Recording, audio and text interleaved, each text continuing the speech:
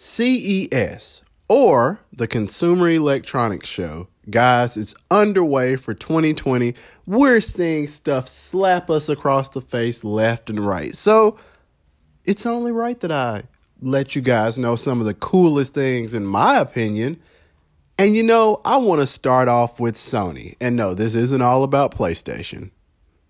What's going on, guys? This is Dexter Johnson, and you're listening to yet another episode of In the Weeds, the podcast meant to educate and empower you, the listener, in this vast world of technology.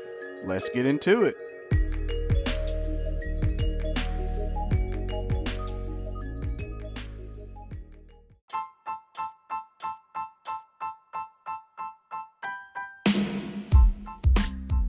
So let's diving right in. Sony had a bit of an announcement. And of course, a Sony announcement at CES is not complete without talking about gaming. Them letting you know that they're releasing huge titles such as a Final Fantasy remake and others. Talking about, certain content that's only available from Sony on the, guess what, PlayStation platform and the upcoming PS5. Of course, talking about the importance and their future reliance on 5G, which is meant to save the world, even though it's not. But let's talk about the thing that really caught people by surprise, or it really caught me by surprise. This is called the Vision S. So this is an electric concept car. So when we talk about concept cars are likely never going to actually make it into production. It is a concept.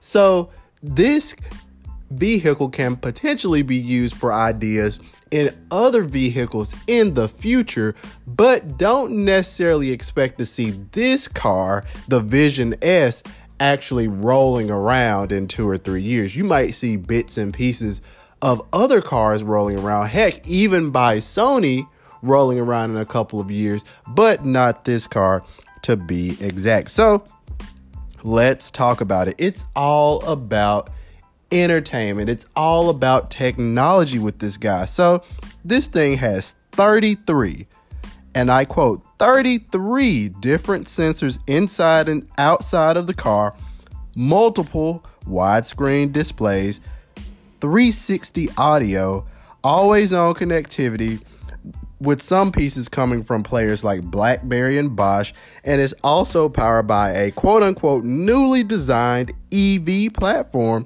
and it appears to be engineered by automotive supplier Magna that Sony says will be able to power other vehicle types like SUVs. So, according to The Verge, this guy has, the interior of this thing looks absolutely phenomenal. From a backseat view, we're looking at an almost airplane type view where the front instrument panel is just all screen. In the back seat, we have nothing but screens all over the place.